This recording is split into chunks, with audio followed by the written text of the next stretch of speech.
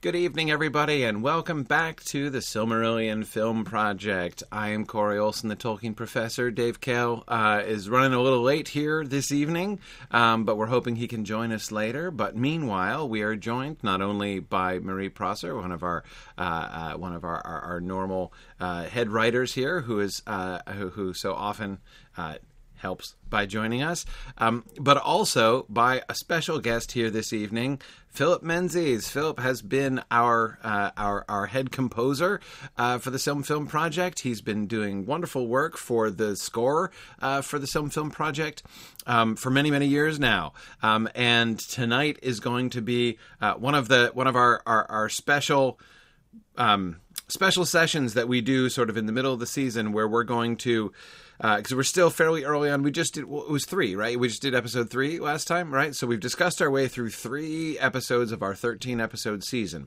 But now we're going to take a break tonight from the discussion of the episodes, and we're going to talk about the score. So we're going to do 2 separate sessions on the score during season 6. The second one, of course, is when we get to hear all of the wonderful compositions and performances and things that are going to go to make up, and Phil's going to walk us through the score, and we're going to be hearing lots of music and stuff like that. Tonight is the session where we kind of talk through what needs to happen, right? This is kind of our brainstorming session, and we're going to be looking at commissions that we have for him, things that have already come up during our discussions where we're like, okay, we're going to need some new themes for this. We really want to, and places in the story that we've already identified where the interaction of the music with the story is going to be really essential. So we'll talk about some of those with Philip and think about what are some of the ways in which we might approach this musically? What are some of the kind of, factors and elements involved there? So that's going to be a really fun session. And of course, as an extra bonus, apology, we're also joined by my puppy Pixie, who insists on sitting on my lap. So I apologize and hope she won't be too disruptive. Anyway, we also have another sort of special bonus here this evening, which is that Philip is going to also give us a little bit of a walkthrough. Very recently, of course, the score for season 1 of the Rings of Power show has dropped, composed by Bear McCreary with some Howard Shore in there as well. And Philip is going to do a little bit of a breakdown of the Rings of Power score as well, to kind of help us understand what's going on and what we're listening to in the score, and see what his analysis of the score can tell us. So I'm going to be really excited to start with that. First, just a few quick announcements. We want to talk about. Hang on. There we go. There's the announcements. I want to talk about our upcoming moots. We are beginning to approach Mountain Moot, which is on September 24th in just a few weeks in Denver, Colorado. So there's still lots of time to sign up for that.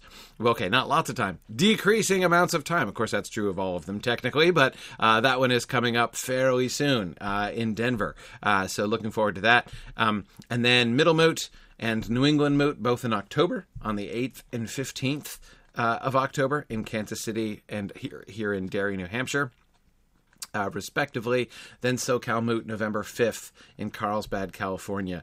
By the way, New England Moot, October 15th, of course, turns out to be also the weekend right after the finale of the Rings of Power Season 1 is going to be dropping. So we're also looking to be connecting like a finale launch party and some stuff like that attached to the moot as well, which should be fun. And then, of course, Philip, January 27th to 29th, down in your part of the globe, finally, in Australia. Yes. Tell me how you pronounce the name of that city. Brisbane. There we go. Yep, that's right. There's no Bane. There's no Bane that we have to worry about. That's good. Brisbane. That's much friendlier, for sure, right? Yeah. There we go. So down in Brisbane, Australia on January 27th to 29th, Osmoot, my first ever trip to Australia. I can't wait. It's going to be great fun going down there and connecting with folks down there. So looking forward to meeting you. Yeah, it's going to be awesome. Yep, I've already registered. Got my paper registered as well. Fantastic. So you're gonna give a presentation there too? Yeah, good, that's right. Good. I'm so glad to walk through the first part of the anal indolay. Nice. Oh, that's excellent. Looking forward to that.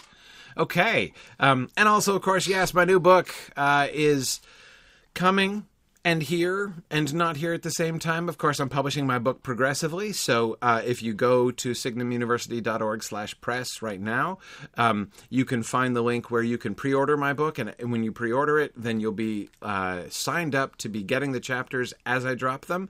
And we can... so that's going to be that whole process is going to be a lot of fun. We're just sort of starting that up, and I think it's going to be a lot of fun. So anyway, yes, and Alana, who's hosting Osmoot, is here with us this evening. Alana is on the Film team as well, so it's going to be some fun film times down there in Brisbane in January. So all right, now, so Phil, tell us some of your observations from the Rings of Power music. So I suppose it's first started with the trailers when the trailers dropped. That was the first music that we got. Some of the trailer music I felt was just generic trailer music, particularly the one with the meteor streaking across the sky. Had a lot of synthesizers in it, and I thought that's just not going to appear in the show at all. Right.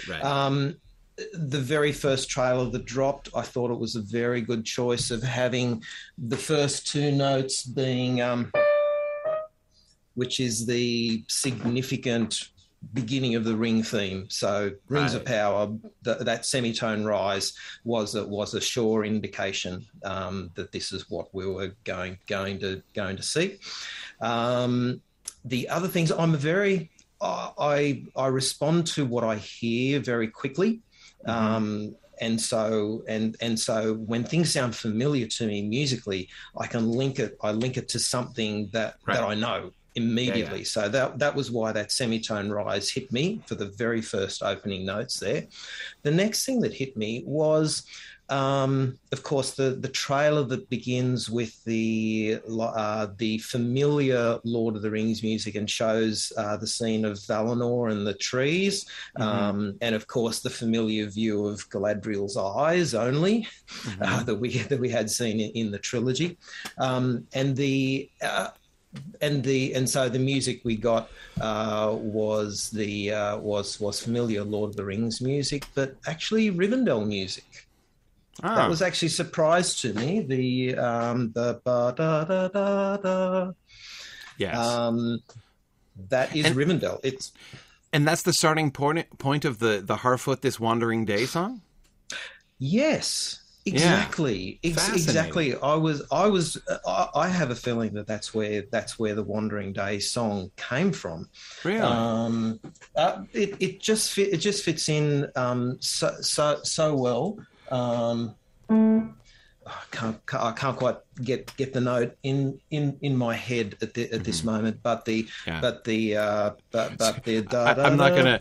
Yeah, I'm not going to, slight you for not being able to play on the piano by ear the song you've just heard on the soundtrack a few times. I'm not that kind of piano player either. I need music in front of me, so I can sit down and nut it out and write it out in music, and I can play it fine. But yes, the Wandering Day, that da da da da da da is the coming down bit of the da da da da da da. That's really interesting. I'm finding this a lot with TV music at the moment, that they're taking little grabs of familiar themes and working it into its own theme. Yeah. And I feel that's it sounds like that's where this Wandering Day came from. But of course, when you get this Wandering Day in the soundtrack, it's in a major key and it's much brighter. Like in this trailer, it's in a minor key, so it has a darker feel to it. But the trailer is a much more lighter. So the track, this Wandering Day, is much lighter, being in a major key. I just had a question though, why choose the Rivendell music? Because we're not going to get Rivendell.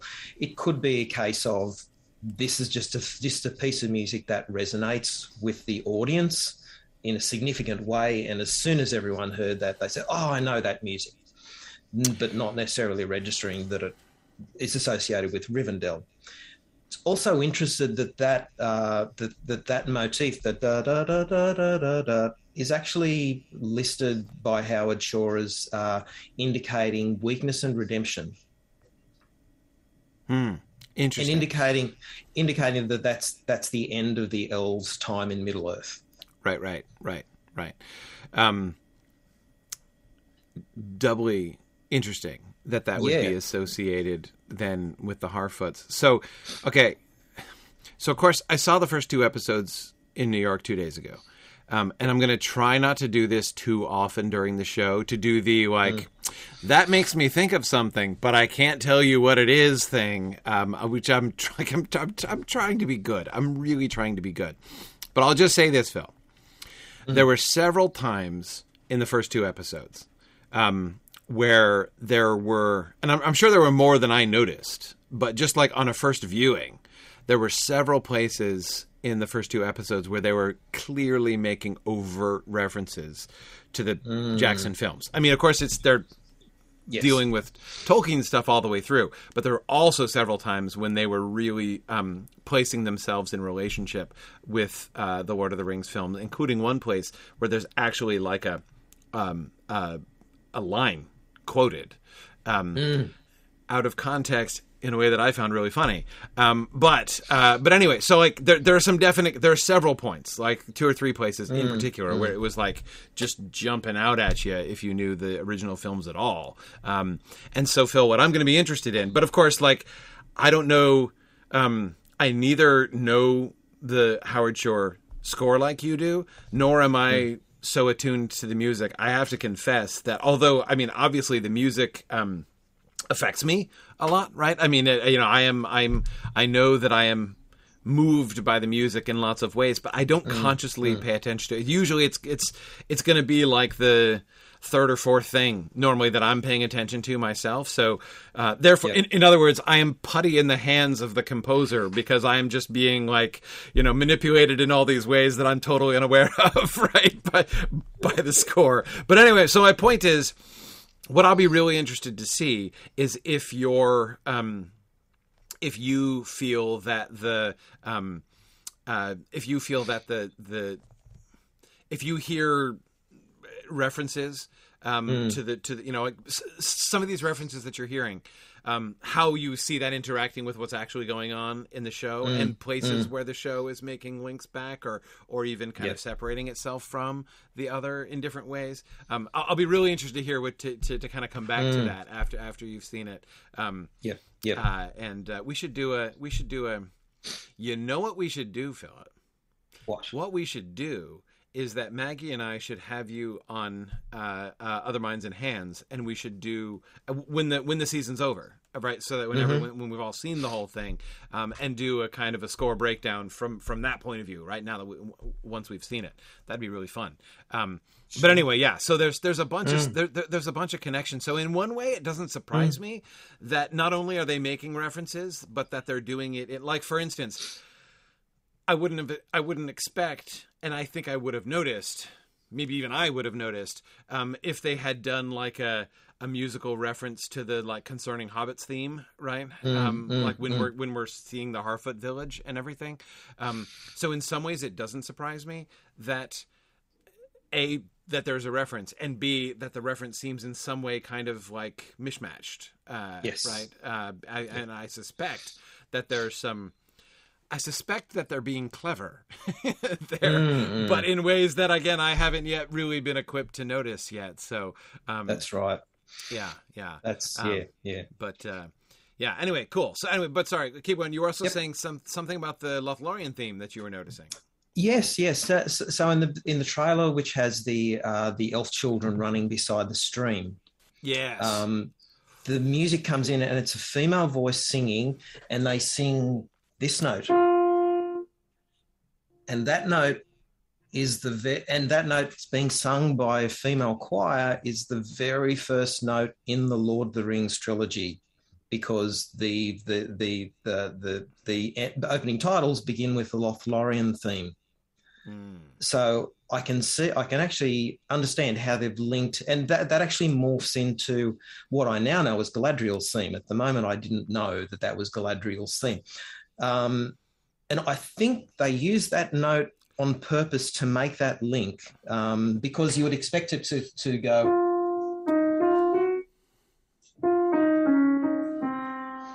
That is how it starts. So when you hear that note, you're expecting that that to follow, but instead we get,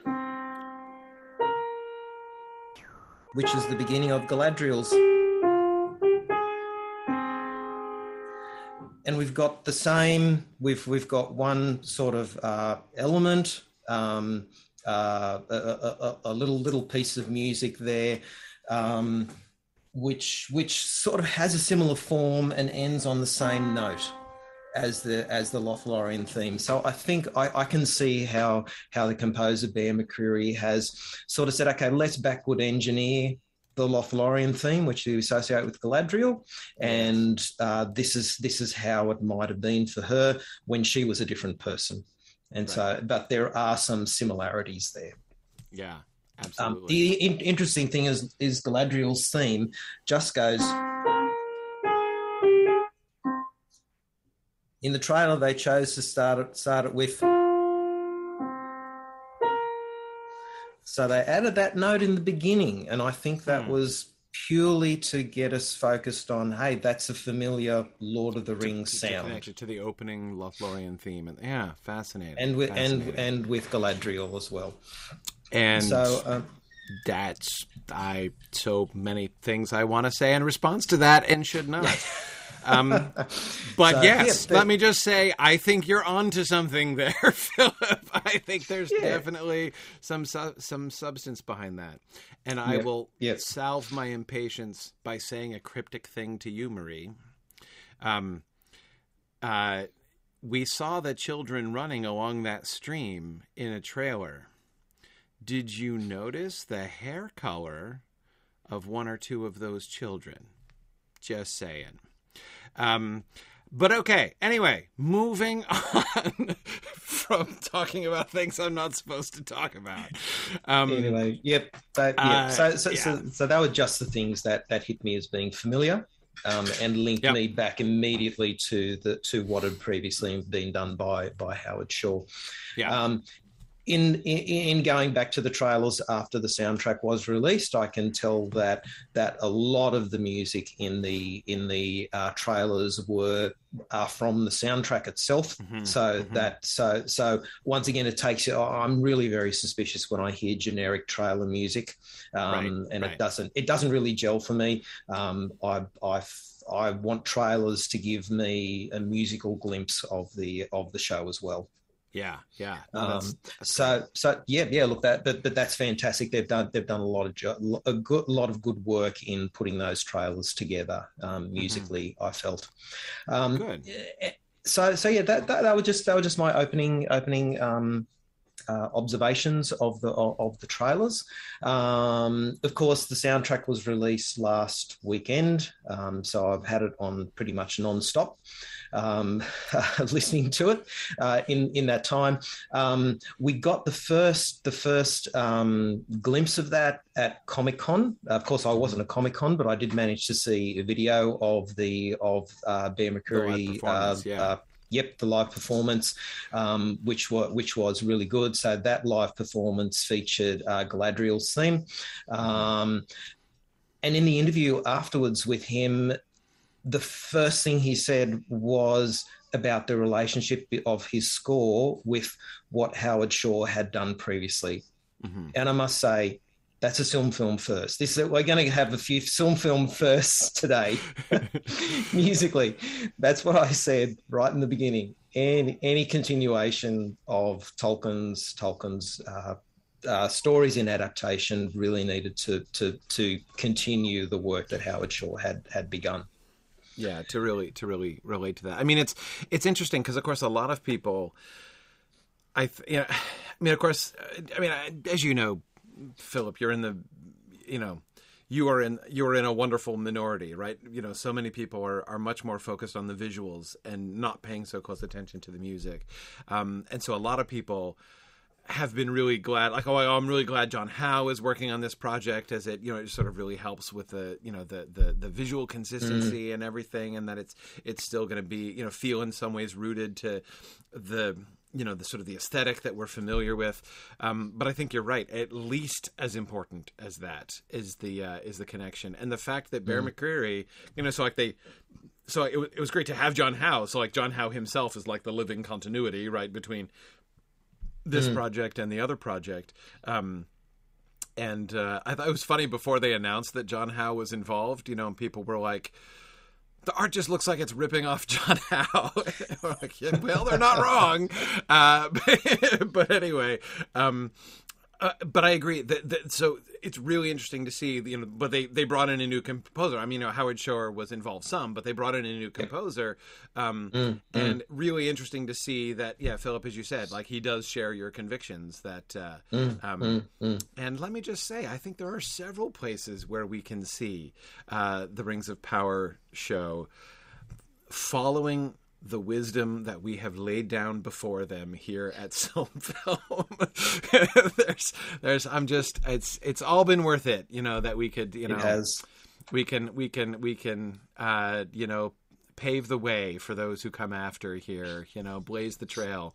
All right, but you were wanting to mention, and this is of course awesome for folks just in that part of the world. You recognize one of their locations?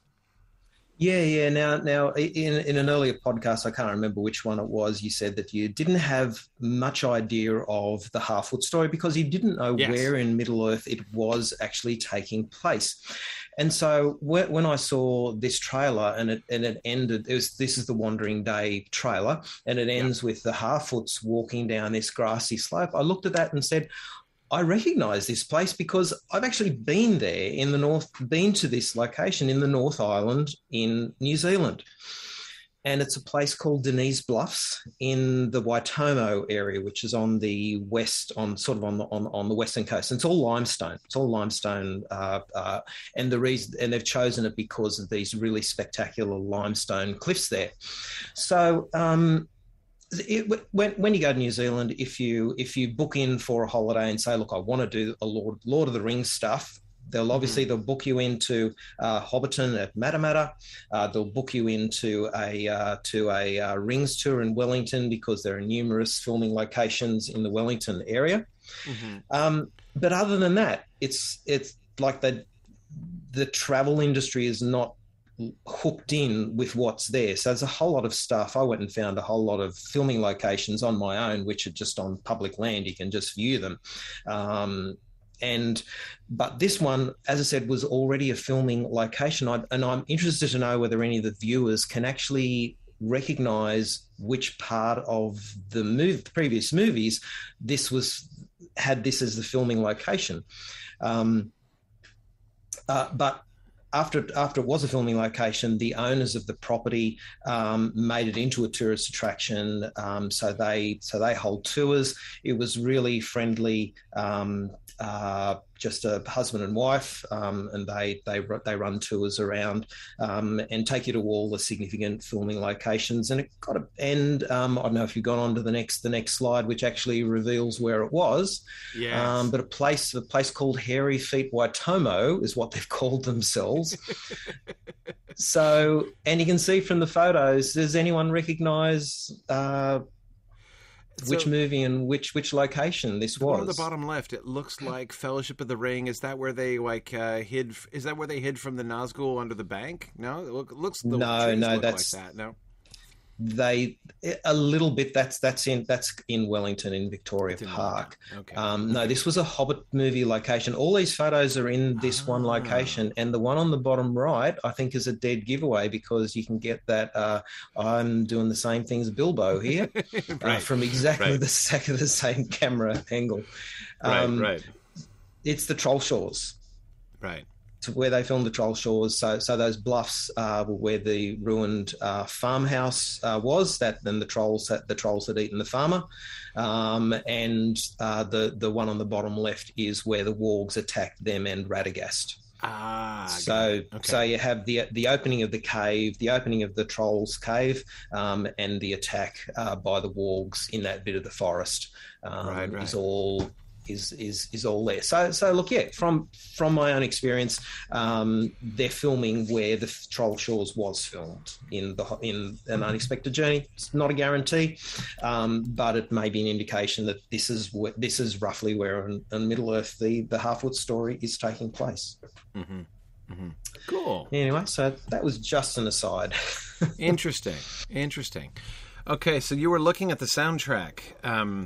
That's I've right. got the soundtrack slide here. So what were some of the things you're saying? There were some direct outtake ones and individual tracks and things. So what were the things that you were noticing here? So this is another film first. Okay, and just by looking at it, they've done exactly what I've done with the music. So if you're having a look at the track list and you want to know what's the best thing for me to listen to so that I can get a feel of what a particular person's theme sounds like, well, the really simple thing is if it starts with a name of a person or a place, then that track is a clear statement of that person or that place's theme. Right. So Galadriel, Khazad-dûm, Nori Brandyfoot, The Stranger, Numenor, Sauron, Valinor. They're all very clear, self-contained statements of the theme. And in an interview, Bear McCreary said that he generally did a main theme, a sort of a bridge section. It also had an introduction, and it also had sort of an ending. And I've said to you before, as a little self-contained piece of music, it has to have all of these things. It has to have an introduction, has to state the theme clearly, some variations, and then it has to have a closing. So yeah, if you go through them, Elrond the Half-Elven, Durin the Fourth, Halfwood Life, Bronwyn and Arondir, Halbrand, then you skip down to Elendil and Isildur. Mm-hmm. They're the main 13 themes, and they're all very strong melodies. Right. So that's another way that Bear has emulated Howard Shore by using strong melodies, not like Hans Zimmer, who is really good at giving you the feel and the feel of a situation. But these are all really strong, recognizable memories. So if you spend your time listening to those ones, when you're actually watching the show, and so when you're watching the show, you'll hear, oh, there's a snippet of that person's theme. There's a snippet of another theme as they run together. Yep. So the ones in the sort of greenish colour appear to be the tracks that are direct outtakes from the show. Right. So I got down to Valinor and I said, yep, that's a beautiful theme for it. And by the way, Valinor in tone sounds very similar to one of my elf themes. Sorry, I've forgotten the name of the elves. The Noldor, the Teleri, and the Vanyar. Yeah. Vanyar, thank you. Yeah. Thank you. Very similar in tone to the Vanyar. Very choral-based, beautiful harmonies, very nice and slow. And then, so it seems that it's not only Howard Shore's score that this soundtrack is rooted in. I'm just saying that, and of course, I'm just teasing everybody. I'm not actually saying they're stealing from us. I'm not saying. I'm just saying. Right, that there are some similarities here. No, I mean, honestly, what it does, like, again, nowhere do I actually accuse them of actually copying from us. What it does show, what I do find fascinating are the ways, I mean, I'm assuming that both Bear McCreary and Philip, as well as like the showrunners and us, are doing totally independent thinking. But that's what makes similarities among them the more interesting, right? It really kind of shows to me Yeah, exactly. It's convergent evolution, as Druid's Fire says. That's it right. really shows to me that we're doing very similar thinking, and I'm fascinated to see ways where that's connected. Interesting that it's the Vanyar in particular, right, who are like the most Valinorian of all of the Calaquendi, right, in a sense. That's right. So yeah. That's right. So yeah, all the ones in green basically appear to be outtakes from episodes. So, for instance, the boat does not get its own theme. I can tell you that straight away. The boat does not get its own theme. That's a combination of other themes, and it tells you something very interesting about what happens in that scene by linking the different themes together. Yeah. So then you get down to the number 21, 22, 23, and 24. These are the vocal tracks, which are all quite impressive. Noel Wamata was the one that led the Comic-Con presentation. The one that goes, no, sorry,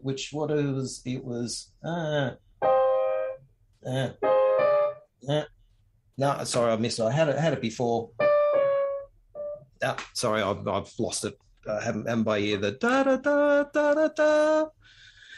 Anyway, that's the one that led that. Nampat is a very orcish tune, so obviously that's with the followers of Sauron. The Plead of the Rocks features Sophia Nombete, who plays Princess Dissa, and of course this Wandering Day vocals by Megan Richards, who plays Poppy Proudfellow. So they're all songs. There's a lot of vocal work in all of the tracks, but these I felt were featured songs. And yeah, pretty much all the rest, apart from the two Amazon Music exclusives. I don't know why. I don't know what's so special about those tracks for them to hold them back so that you can only hear them if you subscribe to Amazon. But pretty much all the rest are... You can hear those other themes, the first themes listed there. You can hear those themes during those tracks, and there's some quite interesting things to pick up in there. Yeah. Very, very interesting. So I could tell you a little bit about Galadriel's trajectory through the boat and the Sundering Seas because of the themes that are played within there. Do you want to play hot? Sorry, hot cold. Do you want to play hot cold with this? But Keep going. You're doing great. Yep. I don't know what was revealed in episodes 1 and 2, but just to give, and with the visuals that I've seen, the boat theme starts with the Valinor theme. That's interesting that you should say that. That's right. So, that would be a fascinating observation. Yes. For someone who hasn't seen the first 2 episodes. Yeah. So look, but I'm really interested with sort of how it develops. Obviously, once this further into the series, there's a lot of amalgamations of the Numenor theme and of Galadriel's theme. Quite often they run one into the other, such as this is Numenor's theme.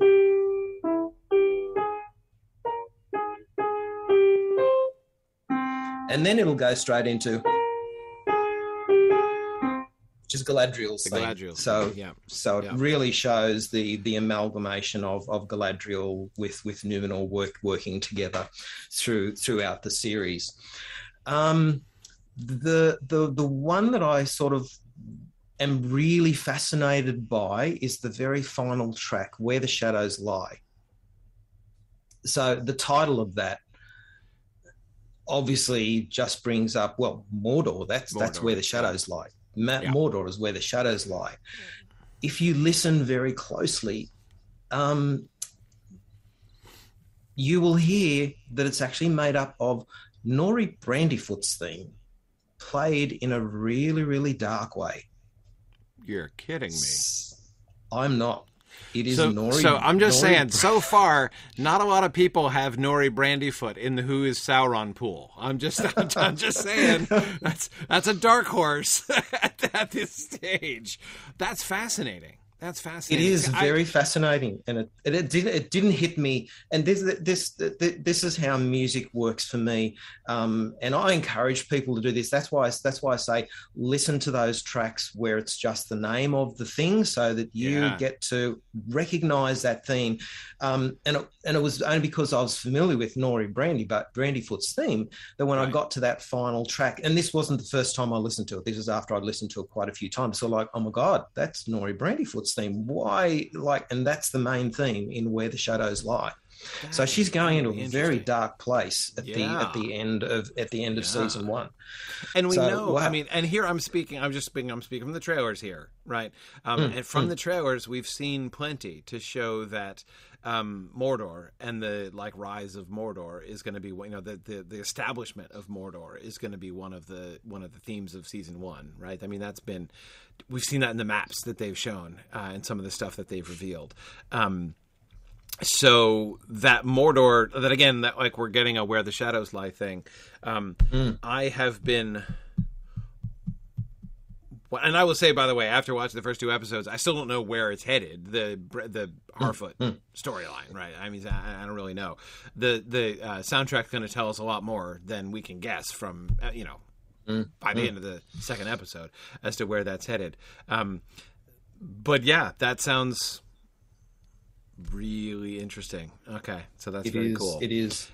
So the last little Easter egg that I have gleaned from the whole thing is musically, to me, there is an indication of who the Dark Lord is.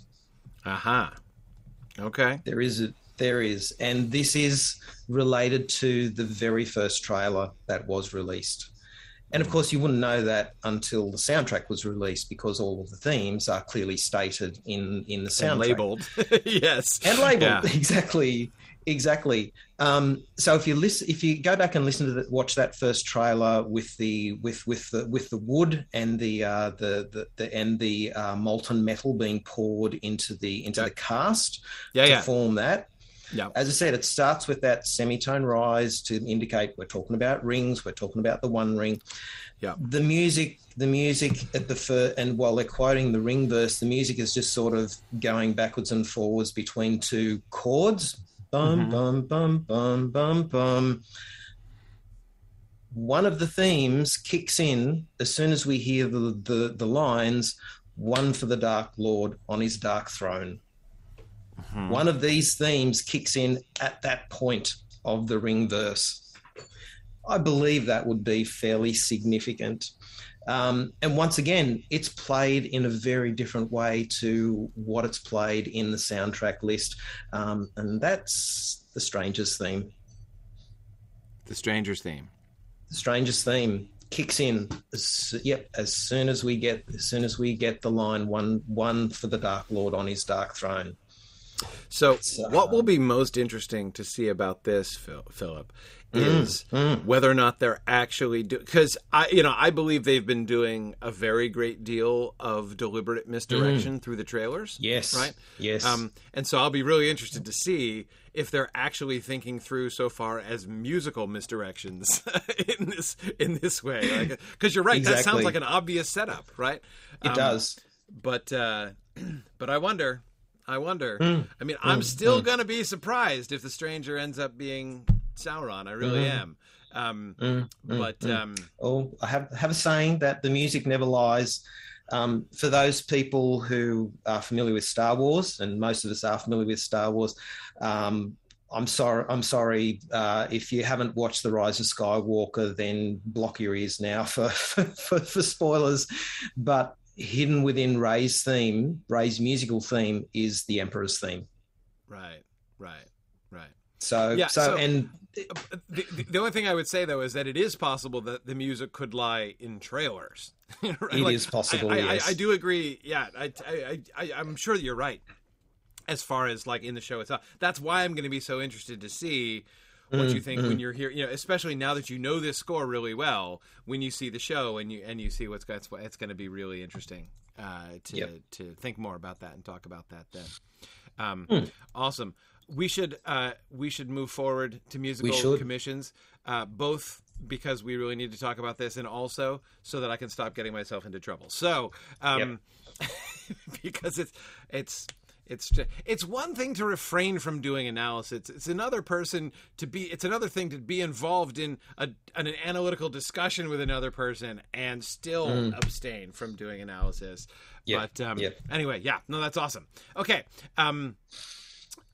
So our first round here of musical commissions. We had an episode where a session where we were talking about magic and how we portray magic. And one of the things we all agreed on is the music is going to be critical, right? And not only in some obvious cases, that's clear, right? Like when people are singing and magic is happening like that. Okay, yeah, guess what? The music matters, but not just that. There are going to be lots of times when, because of course, one of the major issues we were working through is that so often magic in Tolkien is not visible, right? I mean, it doesn't necessarily have a visual effect. It's like the assertion of will over the primary world in various ways, right, is kind of what magic is. And that clearly music is one of the ways in which we can convey to people, okay, magic is happening here, right? So different. So we want to think about sort of instrumentation for that. Good and evil, because we're going to have both good and evil magic happening. Mostly good, because of course we're focused on Beren and Luthien themselves. But obviously we're going to get the clearly. Well, I say no, it's not clear at all. Clearly, the second most important musical moment of this whole season, I think, is going to be, well, gosh, there are so many now that I'm thinking it through. It's hard to rate them, isn't it? I know. But I just sort of want to talk generally about it rather. Let's talk generally first. Get to the moments. We'll get to the moments. Yeah. So look, the only time that I can think of in the Peter Jackson movies where the music indicated that magic was happening was when there was light pouring out of Gandalf's staff. Right. Had the High Boys Choir with that vocalization. That's really the only time that I can think that they were really overt with showing magic in the score. Right. No, I'm thinking especially the like the Gandalf shining the light up with the chasing the Nazgul away when Faramir's returning is one that really, really jumps out as an illustration. That's right. Yeah, that's right. I mean, even when he broke the bridge of Khazad-dûm, there was nothing in the music to indicate that he was exerting power at that point. Right. Interesting. So instrumentation can be used. I have associated certain instruments with certain themes before, so I think that is a good thing, a good way to do it. Tubular bells is always going to be with doom. Flutes is always going to be associated with Manwë. Yep. I love that sentence. Like that's just an awesome sentence. Tubular bells are always going to be associated with doom. Like that's kind of seems like it should be on a T-shirt. But anyway, sorry. Go ahead. Flutes associated with Manwë, glockenspiel associated with Varda. So whenever you come across those elements, those instruments will come to the fore. But there's been nothing specifically. The only sort of ethereal magical thing that I've done was for the Silmarils themselves, and that was a very sort of, I think I put lots of echo and reverb into that, as if the light sort of bouncing around inside of the gems to get across that particular idea. But obviously that shows that there is some kind of magic associated with the Silmarils, and there is. Apart from, I could hire a boys' choir if we needed to. No, fortunately, Film has an unlimited budget, so that's right. That's right. We're not like those poor cash-strapped Prime Video productions. We can spend anything we want. Yeah. I haven't got any definite ideas at this time about instrumentation and how to portray that magic.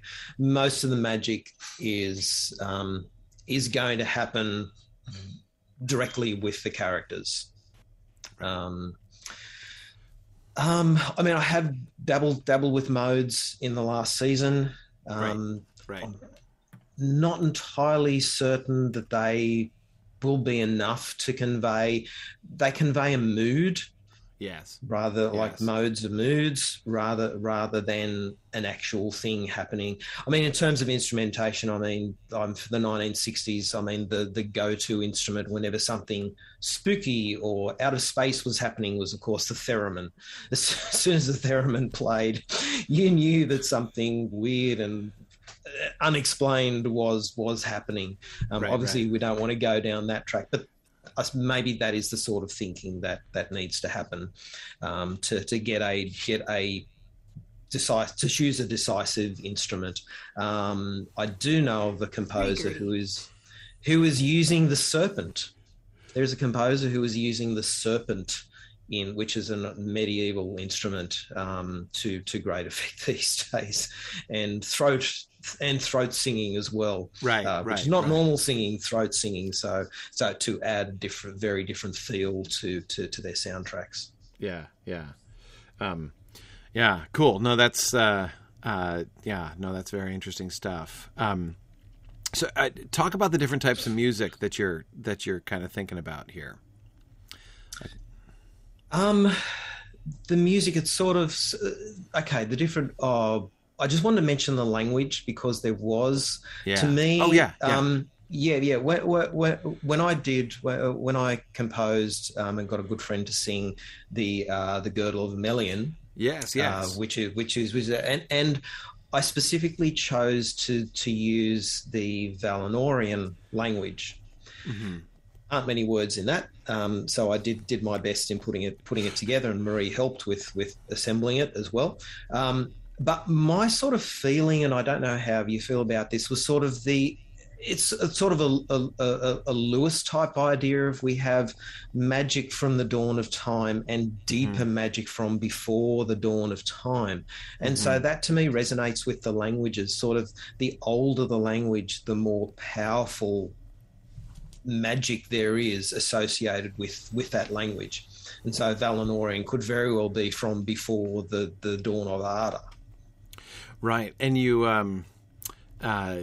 there's a kind of a corollary to that in my mind would be that like an invented language would partake of the power of the inventor, right? And so it would be interesting to think of like the kind of parallel, right, between the Ring of Power and the Black Speech, right? The Black Speech being Sauron's invented language, and the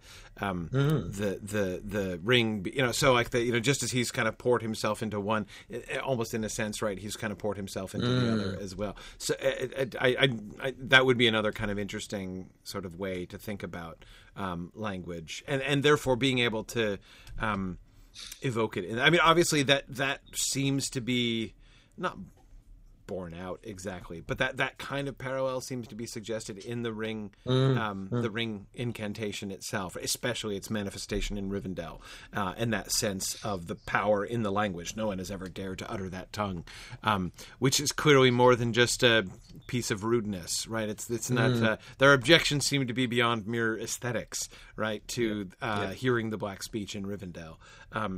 Anyway, I'm not trying to push that reading too far, but again, I think we can see a kind of parallel there, and it might be interesting to think about that because, of course, there's another interesting parallel to that, and that is with the dwarves and Aule, right? As Khuzdul was Aule's invented language, right? So you have a kind of parallel there. They're not the same, right? Black Speech and Khuzdul are not the same, and the motivations for making them are not the same. But it's a parallel situation, right? Which could also be sort of interesting to explore. Anyway, I'm just saying. Yeah. Where would you consider Quenya to be in that sort of spectrum? Well, Arome has a role in the invention of the early Elven languages. Yeah, exactly. And it's fascinating how Tolkien kind of went back and forth on the cause and effect there, right? In some places he's like, well, Quenya was based on Valian, right? Because like Orome spoke this language and taught his language to the Quenya, and then they changed it and, you know, played with it after that, and it became their own, and so therefore separated from Valian. But then later on, he's like, actually, no, Orome didn't have any language at all. They just spoke telepathically, the Valar did, and then the elves invented Quenya from scratch themselves, and Orome learned their language, and Valian is actually based on Quenya. So he kind of went back and forth and thinking about how those two things could have been connected. But basically in either case, Quenya was essentially connected to like the creative power of the elves themselves, right? But also, but unlike the sort of solitary invented languages, like one person coming up with the language, like Sauron coming up with the Black Speak, it's a communal language, right? It's like the language of so they invented it, or they developed it, one way or the other, right? In both cases, it still is tied to elf culture and elf community, right? That their language, they made that language into what. That's why Quenya and Sindarin separated, right? Not because, and again, this is something that seemed to be like a sort of a question which Tolkien was sort of addressing, sometimes implicitly and sometimes explicitly, right? Which is, we understand why language shifts among humans, right? Like over generations, you know, these trends continue, and then they don't even remember, you know, the children in the fifth generation have no idea how their, you know, great grandparents spoke, right? And so languages can change radically over time. And some would say, well, yeah, but okay, but if you have the one immortal person who's, you know, people keep their accents after moving to another country for a long time sometimes, right? So why should the elf languages change? Why should Quenya and Sindarin have drifted so far apart? Yeah, it was a long time, but it's the same folks, right? Wouldn't they remember how they spoke, and why should that happen? And Tolkien's sort of response to that kind of conceptual question about elvish languages was, no, they did it on purpose, right? This is like, it's because they were creative with, like, they love to tinker, like they made aesthetic changes on purpose and developed them in different directions, so that the difference between Quenya and Sindarin tells you something about how those cultures developed, you know, like in the direction in which those cultures kind of went. In ways, and in some ways, my ear for language is even worse than my ear for music. So I don't. That is. I can't hear as much. Like I feel like, you know, Tolkien's ear for language was just phenomenal, right? So like, doubtless that idea was really meaningful for him as far as his stories were concerned, right? Not only meaningful, but I bet he felt like he was revealing a lot, right? Like, oh man, now that I've told them that, it's a dead giveaway, right? You know, whereas I personally am like, okay, I mean, I love it as a concept, right? But it doesn't like help me understand the difference between, you know, like Sindar and Noldor culture just by listening to the qualities of their two languages, as I bet it did in Tolkien's mind, right? But anyway, yes. Go ahead. I think what is sort of leading to is say Finrod, when he gets in a pinch, he's confronted with Sauron. Yes, he's not going to rely on Sindarin language. He's going to rely on Quenya. Like, he's going back to a deeper root of language, which has that power. I don't consider Sindarin being a more modern language, a split off. In just the way that I've sort of put things together, I wouldn't consider Sindarin have a lot of innate power. Quenya would have greater power for conducting magic. Anyway, that's just how I sort of see it. And the Noldor agree with you. Yeah, absolutely. The Noldor agree, right? And so say all of us say the Noldor, but no, I mean, especially it's one way to represent the difference between the Calaquendi and the Morroquendi, right? I mean, we know that like the elves of the light who were in Valinor and saw the light of the trees have a kind of power in them and a kind of power over, you know, the orcs and the creatures of darkness that the elves of the darkness don't have. And so that certainly would seem to, it's not simplistic, right? But it would seem to correlate with the language thing there. I mean, again, you're absolutely right. You're Finrod and you're facing down Sauron.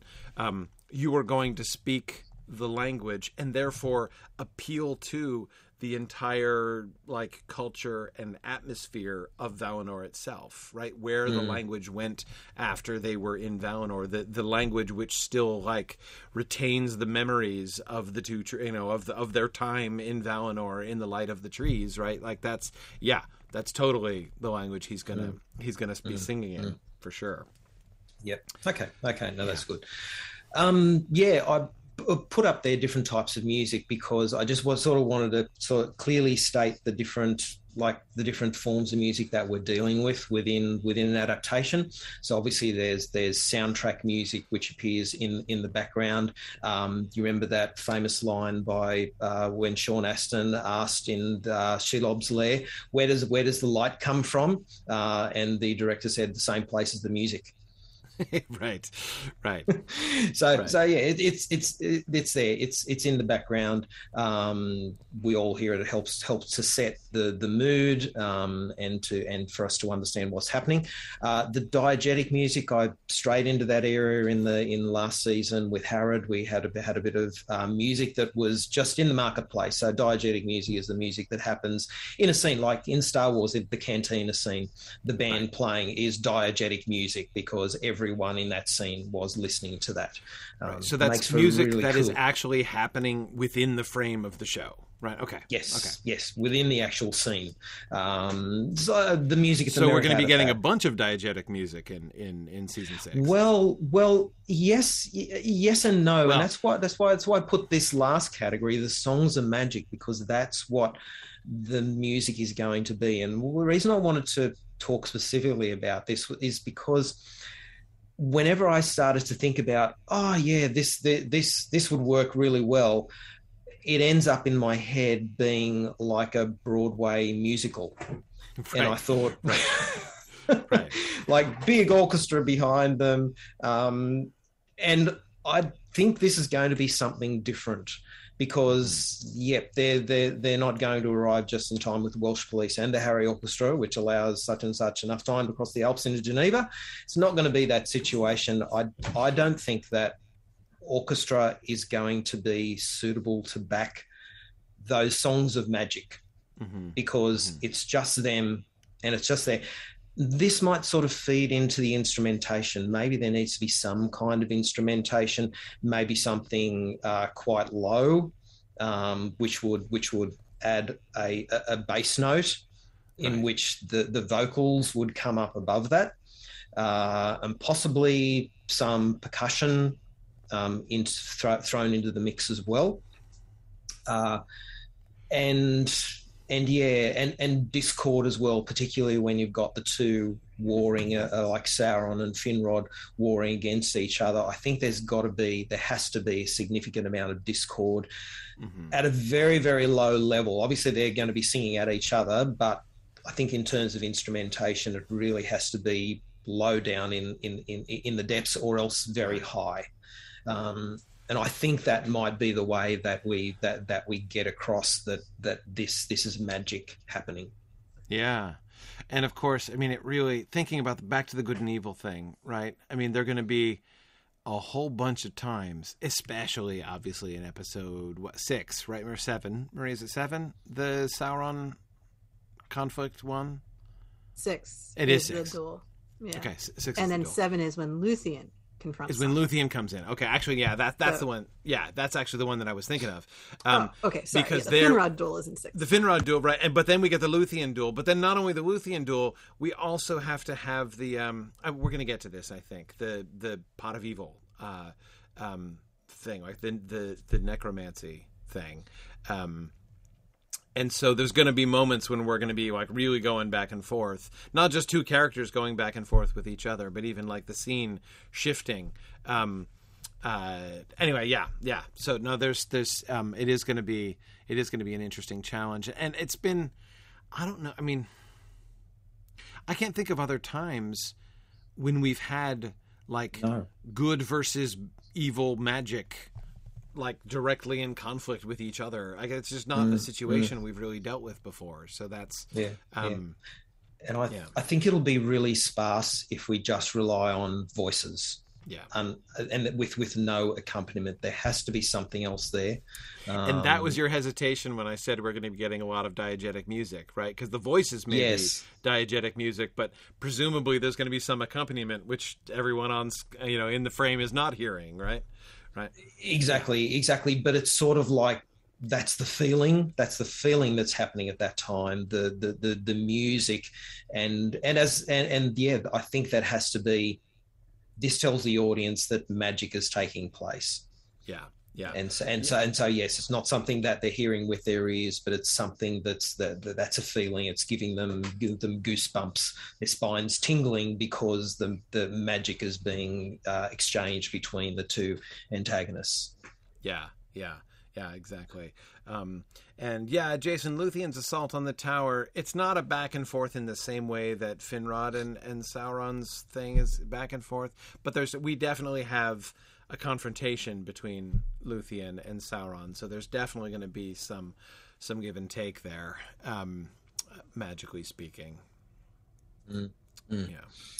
Okay, that's good. So we might move on to actual themes. What musical themes do we need? And I'm happy for people to contribute and get some suggestions. This is by no means exhaustive. Yeah. Okay. So, I'm glad you had necromancy in the Pot of Evil, because that's what I was just thinking about. I mean, we clearly need. Now, are you thinking about anchoring the necromancy theme in Sauron's theme specifically, or? No, I want Namo. Namo. That's what I was going to ask. Or are you going to go with Mendos? Yeah. Okay. I think with. Yeah. Yep. Yeah. And I think a bastardization of that. I don't know that it necessarily has to have Sauron's fingerprints on it, but I would base it in Namo's theme, just right from the get go. I wonder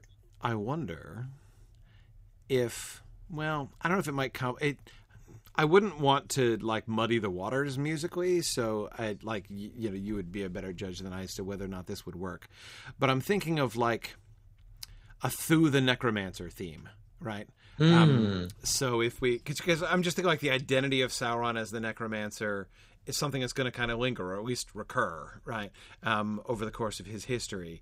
Even though you're right that necromancy. Again, my first thought was, does it have its root in the Sauron's theme? And you're right, that doesn't make sense, because it doesn't come from Sauron, right? It's a tool that's used by Sauron, and you could even argue potentially it's a thing that acts upon him also, right? That it changes him, perhaps. But nevertheless, the concept of Thu the Necromancer, right? He even kind of adopts a new name explicitly over the course of. Marie, can you believe? I've signed so many NDAs that just before I said that sentence, I actually mentally asked myself, wait, am I allowed to reveal that? Oh, wait, no, that was film script. I'm allowed to talk about film script. That's okay. I'm now inventing mental embargoes about talking about film stuff. I cannot wait until this season of season 1 is dropped and I'm under no embargoes anymore. But anyways, yeah. I think that would be that. I think ridiculous. That's definitely possible to out of starting with Namo. Yeah. Develop necromancy. Yeah, develop necromancy, and Thu's theme will come out of that. Sort of merge it. Yeah. Yep. Come out of that. We'll definitely end up with a strong Thu theme. Yeah. Thu theme. Okay. Thu theme. Yeah. Yep. Which is hard to say fast or frequently without sounding. Okay. Which is why you named the track Thu the Necromancer. And avoid That's right. Yes. And we can come we can come back to that in future seasons if we just want to be reminded of his glory times as Thu the Necromancer. Yes. Even when he sets up in Dol Guldur, we could absolutely bring back. That would exactly. Absolutely. And I can imagine that might come in handy in numerous other places. And of course, we should take a moment to think as we so like to do at Silmfilm, because at Silmfilm we're about nothing if not the long game, right? And that is, we've been talking about the Pot of Evil as sort of like the alpha trial of the kind of magic that is going to become the ring. You know, the ring. You know, it's the first attempt at what is eventually going to become the Ring of Power. And so, therefore, we must be mindful of the fact that the necromancy theme and the Thu theme are going to be a base from which the Ring of Power, the One Ring theme, is going to need to be connected later on, right? Yes, sorry, my cat was distracting me, hopping into my microphone box. Okay. We're all three of us dealing with pets this evening, so it's totally understandable. Yeah, sorry. Could you repeat that? Sorry, I was just saying that, of course, since we know the Pot of Evil is, we've been talking about the Pot of Evil as like his very first gesture at the kind of thing that's going to become the Ring of Power.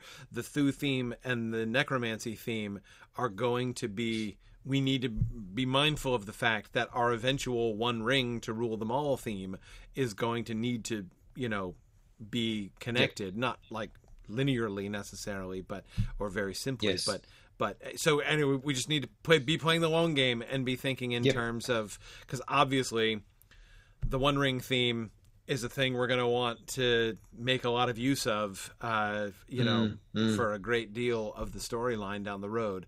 So we want to make sure that we're cognizant of the direction we're headed here with the necromancy theme and the Thu theme, because it's going to end up being massively important. Right. And I assume we are intending this to all grow into Howard Shore's theme, which makes use of the 4 notes. Yes. Right. Yes. Okay. Yes. And, okay. Yeah. So I've been holding off on that semitone rise. Been holding off on that, and I'll keep on holding off on that, because that to me is quintessential Ring. Gotcha. Sorry, Phil. One of the things I loved about talking with you, Philip, is just like the sentences. Like, I've been holding off on that semitone rise. Like, that semitone rise is special. And you're absolutely right. I just love it. I love all the things that I learned from you. Okay, so I agree. The necromancy, that's huge. That's going to be a really important theme. Huan,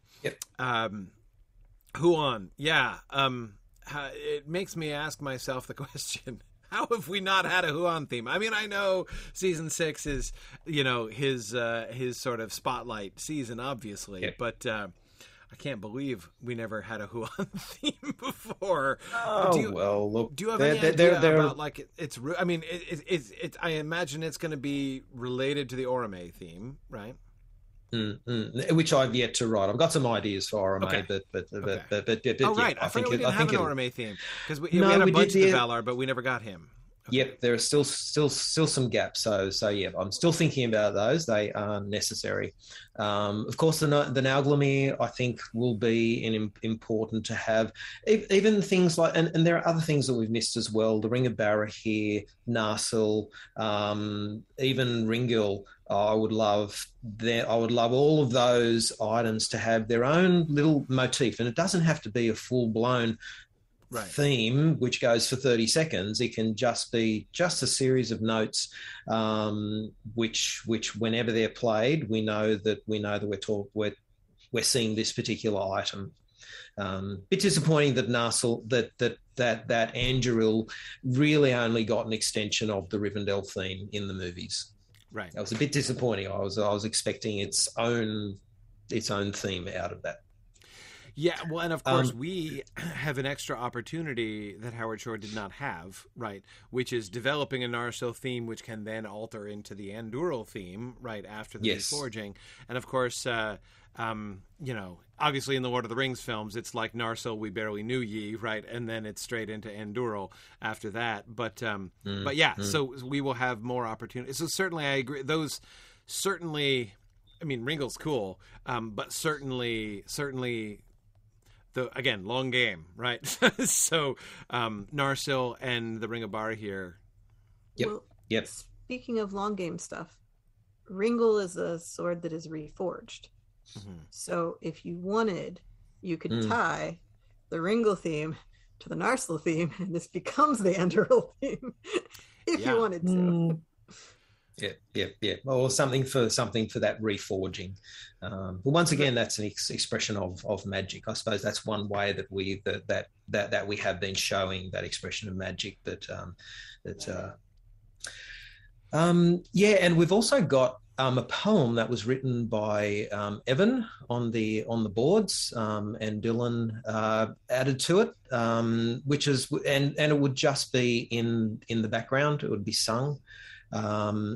I thought I'd just add the poem there as the final version, and that would be something like Arwen's song that was played during the Houses of Healing. It would just be a song which is behind the action that is happening. And it's from the point of view of Finrod as well. So it might be sort of before he leaves Nargothrond, and sung in part of his considering whether he's going to assist Beren or not. Right. So yeah. Okay. Hang on. So I find I'm still thinking about objects. Yep. We had an oath theme, didn't we? Have an oath theme?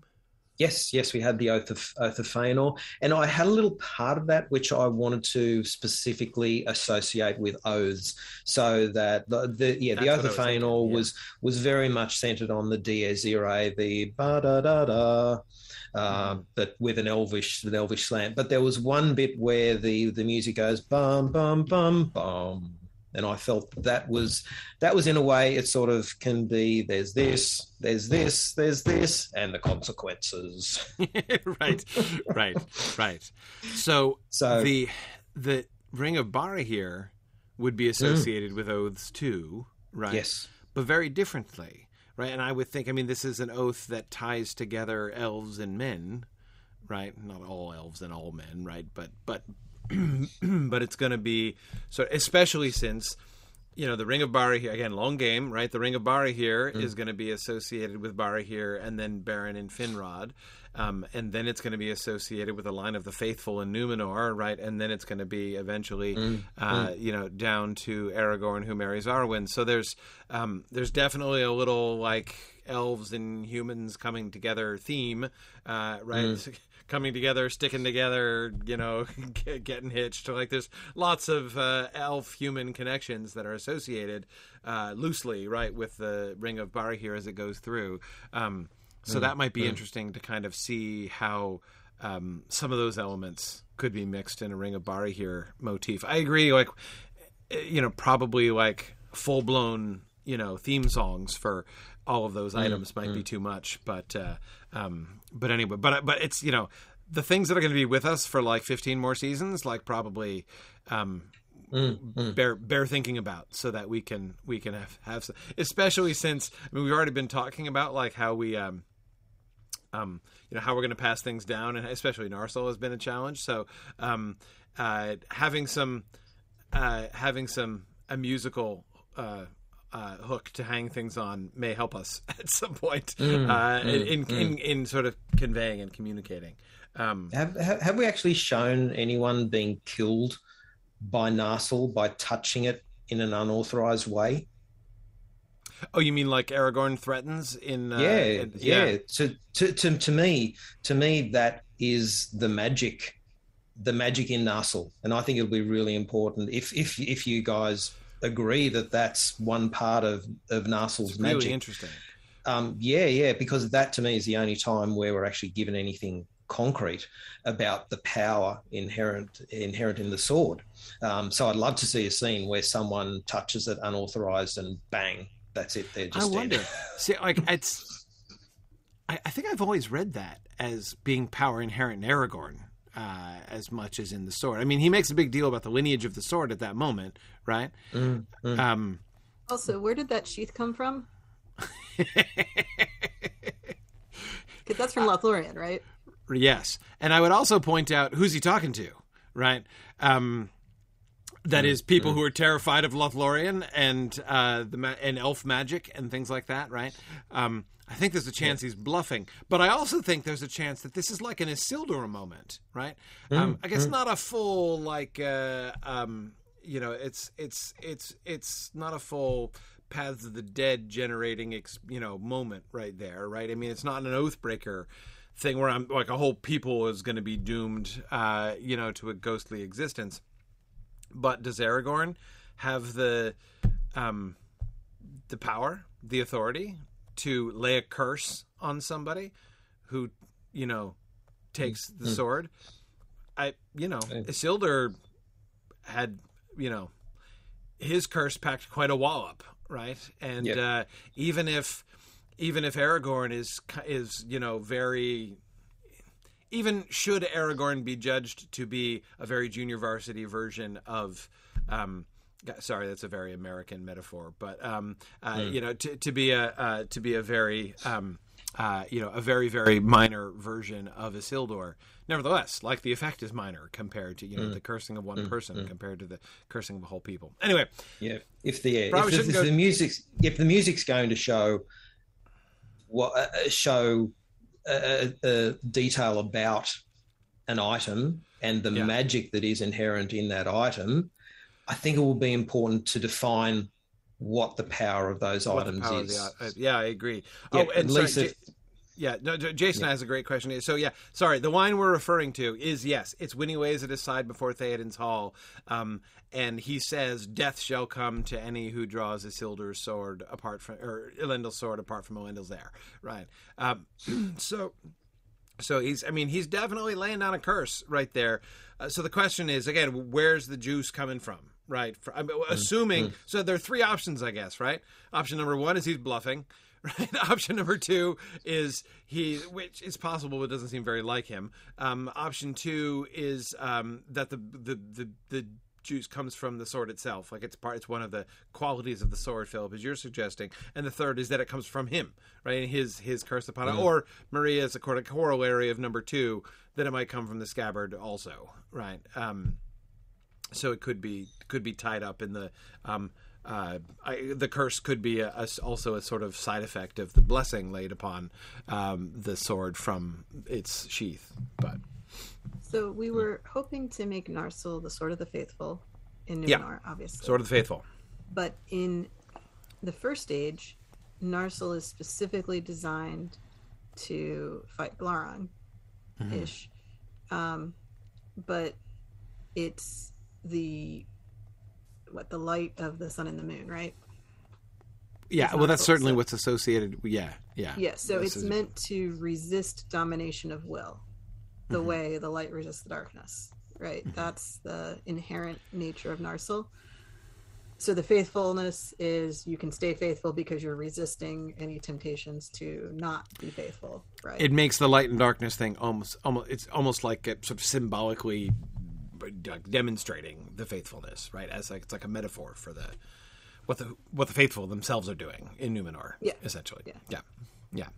So I think the theme, if there's going to be even if it's just like a few notes, but if there's going to be some kind of motif for Narsil, I think that concept of either faithfulness or resisting domination of will should be the heart of it. And that could tie into a curse of, if you shouldn't be touching this, it's not for you. Like, this is a very faithful sword. It likes its master, nobody else. Right, exactly. The sword shall remain faithful too. Yes, yeah. No, I agree, Maria. I really like that as a way to conceptualize Narsil, especially if. So here we're doing all of this like pre-gaming for the Lord of the Rings season's score here this evening. But of course, with the resistance of domination, it would therefore seem really interesting if the Narsil motif and the One Ring motif, right, were kind of in opposition to each other in some way, right? Okay. So anyway, if you could convey all that in like a few notes, that'd be awesome, right? Easy as, too easy. Yeah, too easy.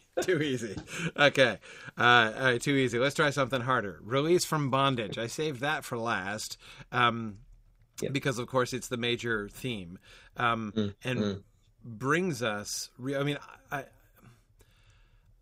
obvious. Okay, I'm gonna say I should stop saying obviously because I always get myself in trouble. But it would seem that the full expression of the Release from Bondage theme is Luthien's song before Namo, right?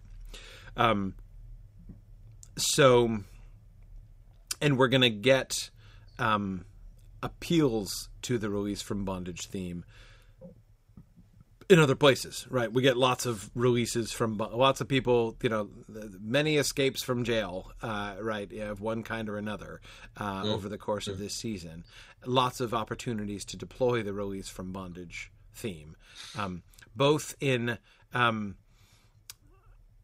sort of obvious ways, right? Luthien getting out of Nargothrond, Luthien getting out the tree house, Beren being released from Tol Garahoth, but also some less obvious ones, like Luthien's song before Morgoth, right? That puts him to sleep.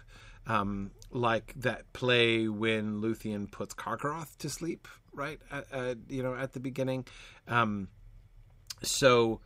Anyway, like that's there are lots of opportunities. I think it'll be possible to. Obviously, we will talk about that in a minute in more detail. But I think it'll be possible to weave that theme into the rest of the. Whenever we're talking about slavery and bondage and release, and we can just go back to that, or at least hint at it. And I think, So, but I just, obviously, yes, it will be very, very closely associated with what Luthien is doing throughout the whole season, and what she is singing. Yes, and that's Luthien's songs are later. Okay, we'll come back to Luthien. No, let's do Luthien now because we're thinking about that now. Okay, so let's think about Luthien's songs.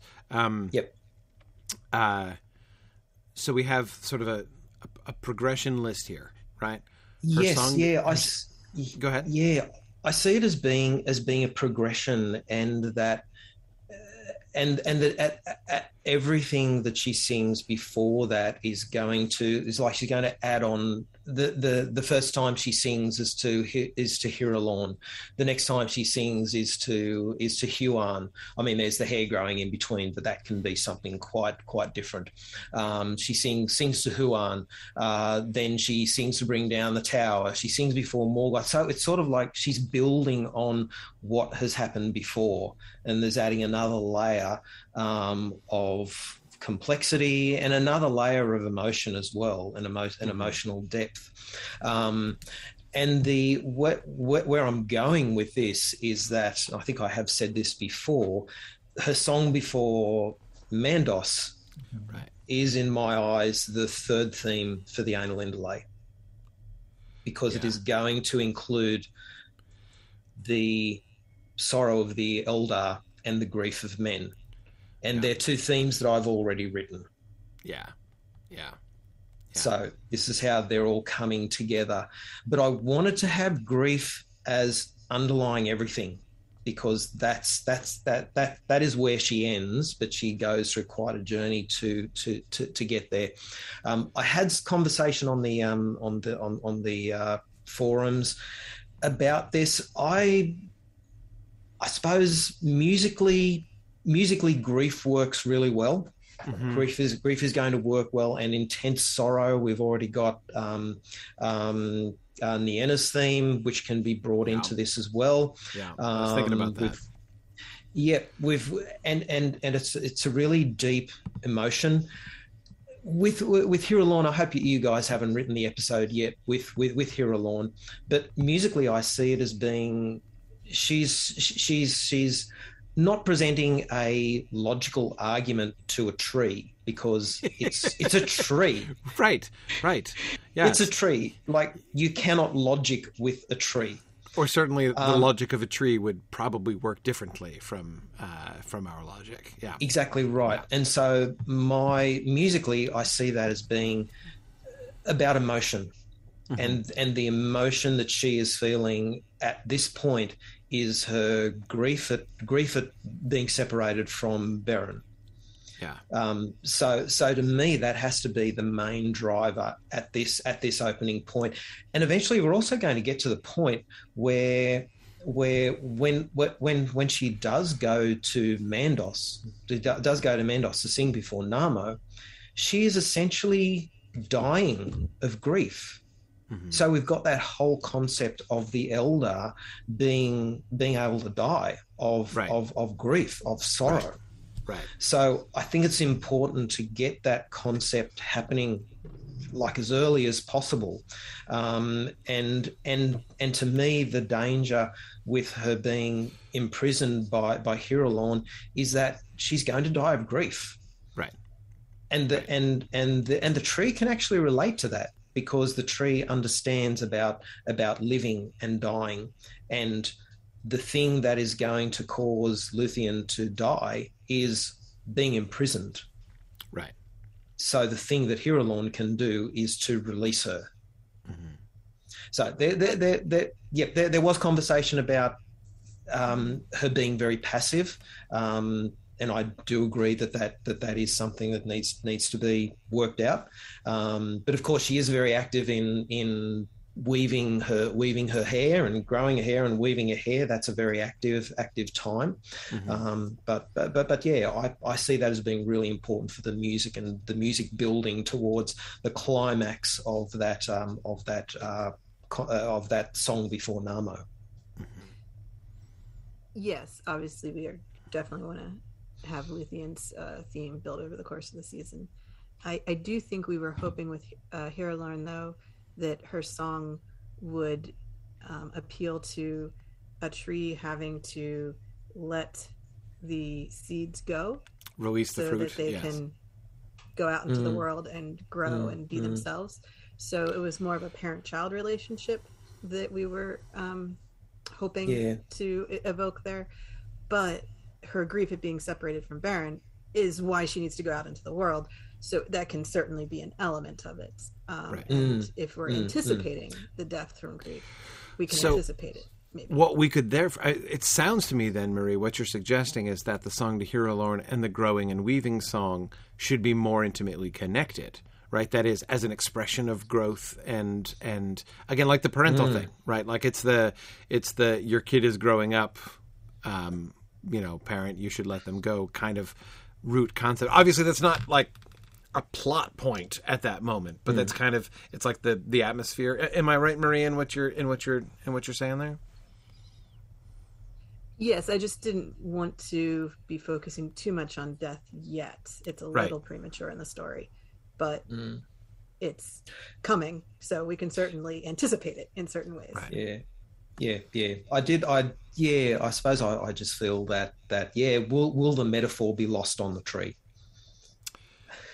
That's my question there, and really the tree to me sort of it's really much more baser feelings and emotions, and considering the trajectory of the music, that grief is going to be really, really important to show at this early stage. And possibly, I don't know, where is Luthien going to, like, as I said, effectively she will die, and that's how she goes to the halls of Mandos. Mm-hmm. So do we know where she is going to die? Like, because they do they come back to Menegroth with his dead body, or does she? Yet. Because it would sort of be a good thing to actually show Hirulon has prevented her from dying by releasing her, and then the grief that Hirulon would experience when she dies on the doorstep of, like, right next to Hirulon. She did her utmost to prevent this from happening, and now it's happened right in front of her. So that's sort of how I see those connections. And if you needed to connect that grief, you can connect that at the end when she actually does die. Anyway, sorry, I think sorry, I didn't get that, Marie. You were adding something. Sorry, I was just gonna say we do have Luthien go on the hunt and be present when Beren dies. So her death will be sometime afterwards, and so if that happens at the base of Hirulon, it would refer back to the original story where Beren dies at the base of Hirulon. I'm kind of liking the base of Hiralorn thing, right? I mean, I'm imagining like, you know, leaves falling from the, you know, the trees around her as she's lying, dying. I mean, that's, yeah. No, I love that link. And the way the TV shows work, you could probably have him dying, Durin dying right there, like the hunt could bring them right back to the gates, and the action happens outside Menegroth, because you may not want to take the time to actually travel back from his place of death. You know how we're like, Bilbo only went down into the lonely in under the mountain once instead of 3 times. We sort of cut down on those actions because of the limitations of screen. Right. Yeah. Well, we'll see. I mean, I assume, you know, obviously when we get there, though, we'll work out the logistics of that. But the connection to Hiralorn, I think, is certainly a fun thing to maintain. We would get, as Jason suggests, bonus tragedy points in that situation. So I agree there. Okay. Cool. So how do you see... I was just suggesting a release from bondage connection with Lúthien's song before Melkor. How are you imagining that one, especially as a part of this progression? Oh, if I knew what I was going to do, I probably would have written it by now. So, I mean, I'm just kind of thinking conceptually. Yeah. So, like, conceptually, right? We've got...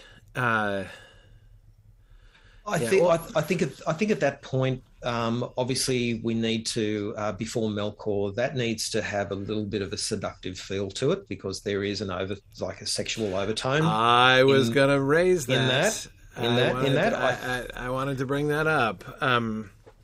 I think I'm not going to go.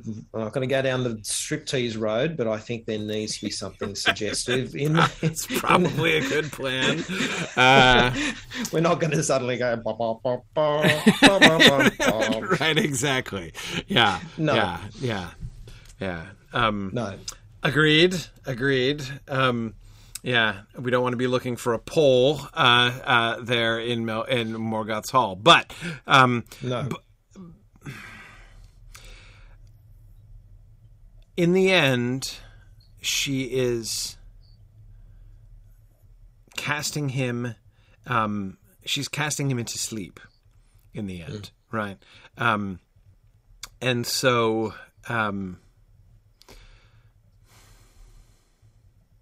I think you made the point earlier in another episode about how in effect Morgoth was being released from his bondage for this brief period of time.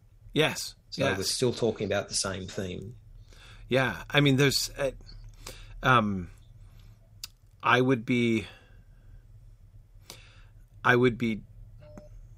inclined to associate her casting him into sleep, not as her, like, you know, the dynamic there seems to be not she's like deadening his senses, or she's like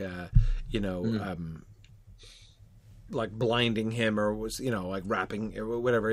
It's more about like she's giving him rest. He does not rest, right? I mean, the fire of his anger and pride and resentment and hatred never rests and never lets him rest, right? So it really is what causes him to sleep. Because this is not, I mean, Morgoth doesn't take naps a whole lot, right? Like, this is not, I mean, this is, the fact that he goes to sleep is significant, right? It's not merely that, like, he is sleeping at a, for him, unusual time and place, right? Like this, I know I'm belaboring an obvious point, but again, the point is sleep is not something he ever does normally. And so she's not merely like singing him some kind of lullaby that makes him unusually sleepy, right? She's granting him rest of a kind that he never experiences elsewhere. And that seems to me to be a really crucial thing. I would see it having a reasonable tempo at the beginning to sort of catch his attention, and then it would be slowing down and sort of lulling him to sleep with that idea that you can rest, you can put your troubles aside for this short time. Yeah. Jason asks, it's an act of mercy in some sense. Yeah. I mean, I see it. I think of the spell she lays on Karkaroth, right? The "oh woe begotten spirit" moment, right? And there's an obvious element of pity for Karkaroth in that, right? And that she is granting him, for a moment, rest from his life, which is a horror to himself and others, right? And I do see what she does to Melkor as the same, a similar thing on a bigger scale, right? Or at the very least, that I think has to be a really crucial element there. Yeah. The other element of it is that she is out of reach and unattainable to him. Yes. So I know we were joking about, it's not a striptease, but he can't touch her. Right. And that's the element we want to keep from that. If you're trying to get that tension in there, it's not that he notices that she's pretty. He's really not into humans or elves or, that. But he likes to possess things. He likes to possess beautiful things and light and things like this. And he can't have her. So that's... Very good. I totally agree. And I would think of that more almost like a will-o'-the-wisp sort of situation, right? Like a light that you see that you go towards and never approach, or something that looks right at you but you can't grab, that's like right in front of you but you can't grab it. That kind of, fairy elusiveness, right, is, I think, a thing. There's an element, the fairy dancing element, this is a very Luthien thing, right? The Beren and Luthien story kind of begins with the mythic fairy tale template of the mortal who stumbles into an elf ring and sees elves dancing, and when clumsy, uninvited mortal stumbles into the glade or dashes into the glade, they vanish, right? Often with deleterious effects upon said mortal, right? So, I mean, that's the kind of root, in a sense, right, of the whole Beren and Luthien story, which is then premised upon the wholly unexpected and catastrophic ending of that, right, which is that she turns and puts her hand in his, unlike any fairy ever, right, pretty much, right, in those kinds of stories. That same element is there in the Morgoth dancing scene, right, where Morgoth is not a mortal, right, stumbling into a glade, and yet, Marie, just as you say, the same kind of inaccessibility, the same kind of distant and desirable beauty that you can't approach, right, or that you will destroy if you approach, or whatever, right, or it will destroy you if you approach it, right? I mean, that element, I think is there. I wonder, Phil. I wonder if it would be permissible to toy with, like, the Silmaril theme in conjunction with this. In that, like, because I agree with Marie, his desire towards her is not a aren't you a sexy female kind of desire. It's more like his desire for the Silmarils.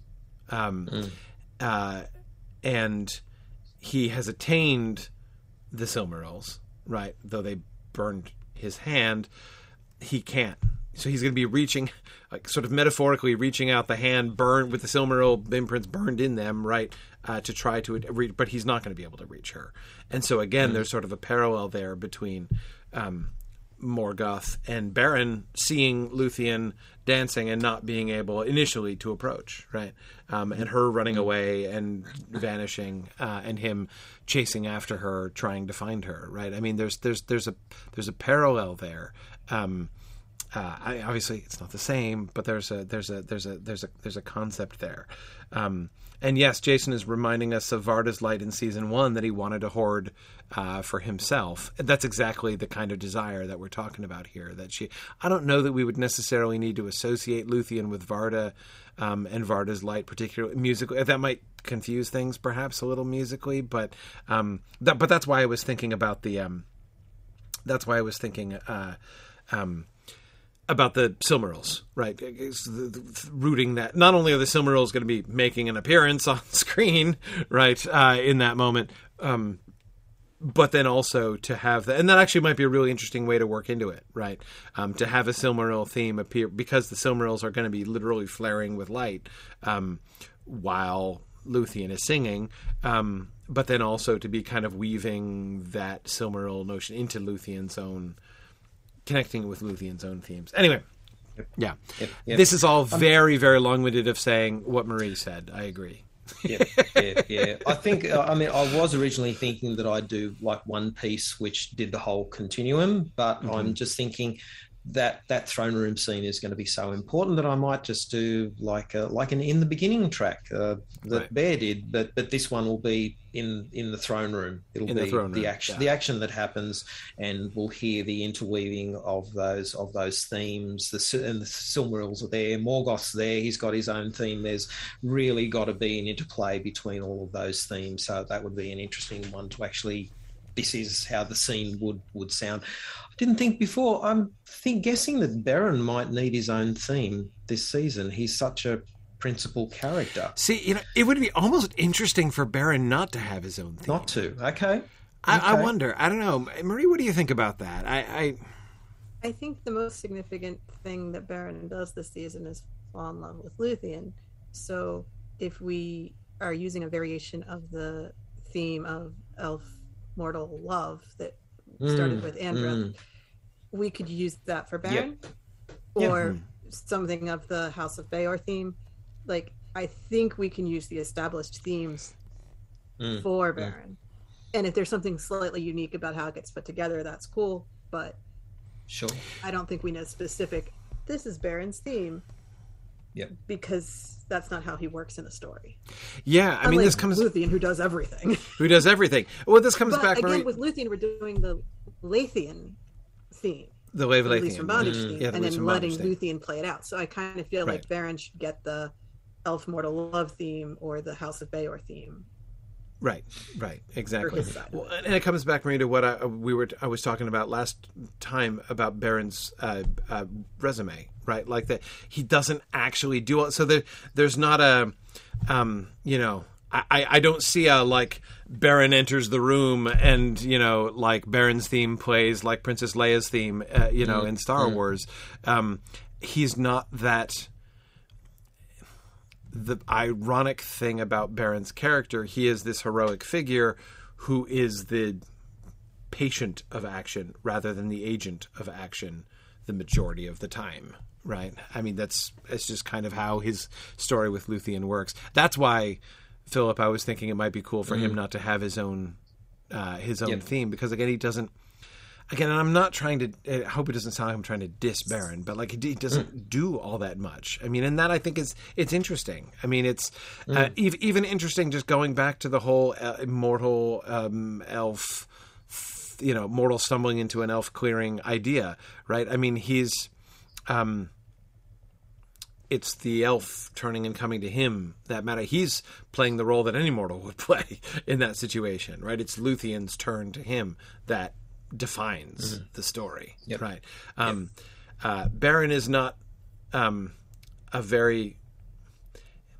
It's not a very distinguishing element that Beren happened to fall in love with the most beautiful woman in the world. Like that would have happened to many mortals, perhaps most in his situation, right? Most mortal men in his situation would probably have fallen in love with her. It's the fact that she fell in love with him. So again, like that's in that sense, she's the. I don't know, important one, right? In that sense. I mean, it's a really blunt and crude way of saying it, but yeah. Anyway. That's fine. And the good news at the end, the last one there, is that our vocalist, Megan DiCenzo, who did the vocals for Luthien, is back on board. She's had a rough couple of years, but she's available now. Good. To do vocals for Luthien again, which is awesome. Great. I look forward to that. Very cool. Well, let me go back then, having done this. Wait, we do. Okay, great. So these are our last ones, right? Yep. Yes, last ones. Let's talk about Daeron briefly, because Daeron actually is relatively brief. Yep. we have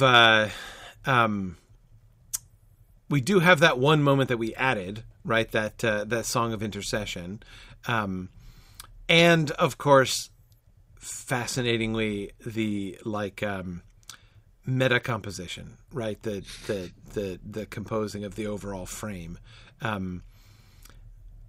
What are you thinking about for Dairon? How would you think about doing Dairon? Because Dairon is such an interesting character from a musical commission standpoint, right? On the one hand, looked at with your eyes closed, Dairon is a very, very minor character. And in any other season, a character who got as little screen time as Dairon does, we would never have thought of giving like a particular theme or a particularly characteristic musical feel, right? And yet, at the same time, we're talking about one of the three most famous musicians of all time, right? The three greatest of all Elvish minstrels. So kind of seems like doing his music with care is kind of something we should do, right? So what are your general thoughts about Dairon? How do you handle, the great Elvish minstrel among the Sindar? Yeah, doing him justice is not easy when he's up there so high. But look, I look at him as being fairly non-complex. He's got his own accompaniment. Like he's got his lyre. I presume it's a lyre that he plays. So he's got his own backing. It's just him and his musical instrument. I agree with you. He's totally a lyre guy, right? That makes sense to me. He plays the flute also, right? I would say music of a pipe unseen. There has to be a pipe. There has to be. There does have to be a pipe unseen. So we can't sing and pipe at the same time. It doesn't have to be. No, the Lay of Leithian. That could be a lyre. That would be a lyre song. No, the piping is for her to dance to, right? So he doesn't have to be singing during that. Sure. Yeah. Yep. Yeah. So, but I seem to be fairly non-complex. One thing, what I will sort of need help with is the song of intercession, the words. If we have a source for that, if someone wants to contribute, that would be fantastic. Because I'm not a poet myself. Although I did write that Dairon song back in about season 3, Words of Mockery. But I surprised even myself. Okay. Well, we'll definitely see if we can get some artistic help there with that song. That would be great. Cool. Now, I love your pointing out the disguise songs. I agree that's a really interesting sort of subgenre, right, of songs that we clearly get here, right? Do you see these as actual songs? I suppose that makes a lot of sense. Sung, like vocally sung songs, or possibly chanting in. And this is where I brought in the languages question before. I would not have assumed that it's in the common speech, but it would be in Sindarin or Quenya. Right. And it may be that there are variations between Finrods and Luthians and how they actually do it. The languages could be different. The language for Luthien is Sindarin. The language for Finrod is Quenya. So they could be very similar, but with different languages. They could also be very similar to her hair growing and weaving song, because these are very mechanical things that are happening at this moment. With the Wolfheim, something physical is being attached to Beren, so you're in the same category as the weaving and hair growing song. It's great, because you're absolutely right. The thinking back to our discussion of the songs of magic in general, those are some of the songs where there is a most clear and most simple, I am singing and by my song causing something to happen in the primary world, right? Like this. And so in that way, they are connected that way. That's cool. That's cool. Good. And then, of course, we have Finrod and Sauron Song Battle, which, of course, we know is one of the obvious musical set. There I am again with obvious, but one of the clearly important musical set pieces of the entire season. Finrod and Sauron, the song before Mandos, like that. That's those are the ones he had to come into season 6 anticipating, right, even before the first word was said. So yeah, exactly, and very daunting. This one is very daunting. This is the one that I was thinking when I was trying to imagine how it would play out. It ended, as I said, it ended up going down the path of a Broadway musical, and I had visions of Javert and Jean Valjean singing at each other, which is really, like, I love that song.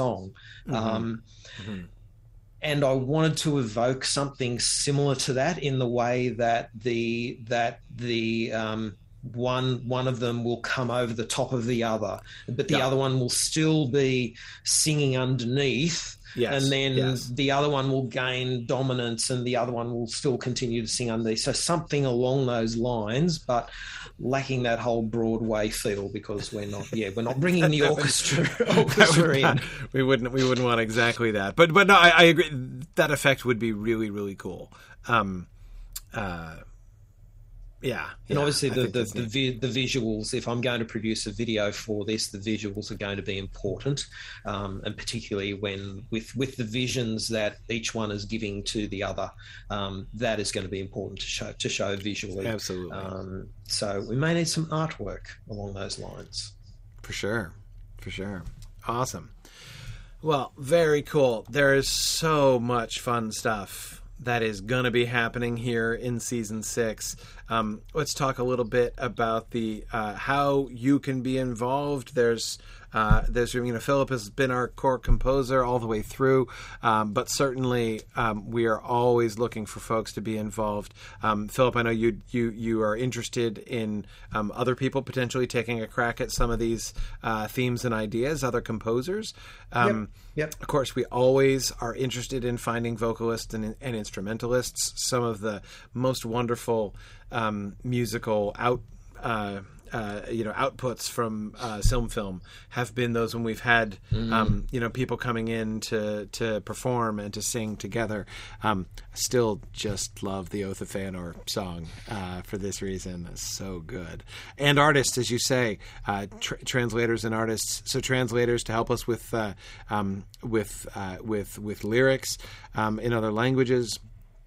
Artists, Philip puts together wonderful videos for the themes and songs that are composed for the season, and so folks who would be interested in having their visual art displayed with attribution in some of these videos, that's another way certainly that you can help out.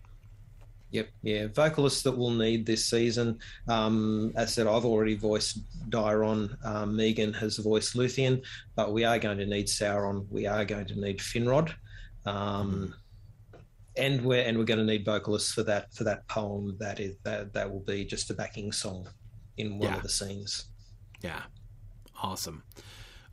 Very good. So yes, you can contact Philip through his YouTube channel. You can and his Twitter there. You can of course go to forums.signumuniversity.org and find the Film forums and get involved in some discussion of the music. There's a sub forum for the music in season 6, right? So you go to the Film forums, go to season 6, and then go to the music section there. Other way around. Other way around. Darn music, it. Season 6. Film music season 6. Sorry, got my hierarchy wrong there. Okay, very good. Can I just say one final thing, that is, I think your Rings and Realms, you're going to have to change your theme music, because your theme music you chose from the trailer. Howard Shore went and wrote the main theme. I'm just saying.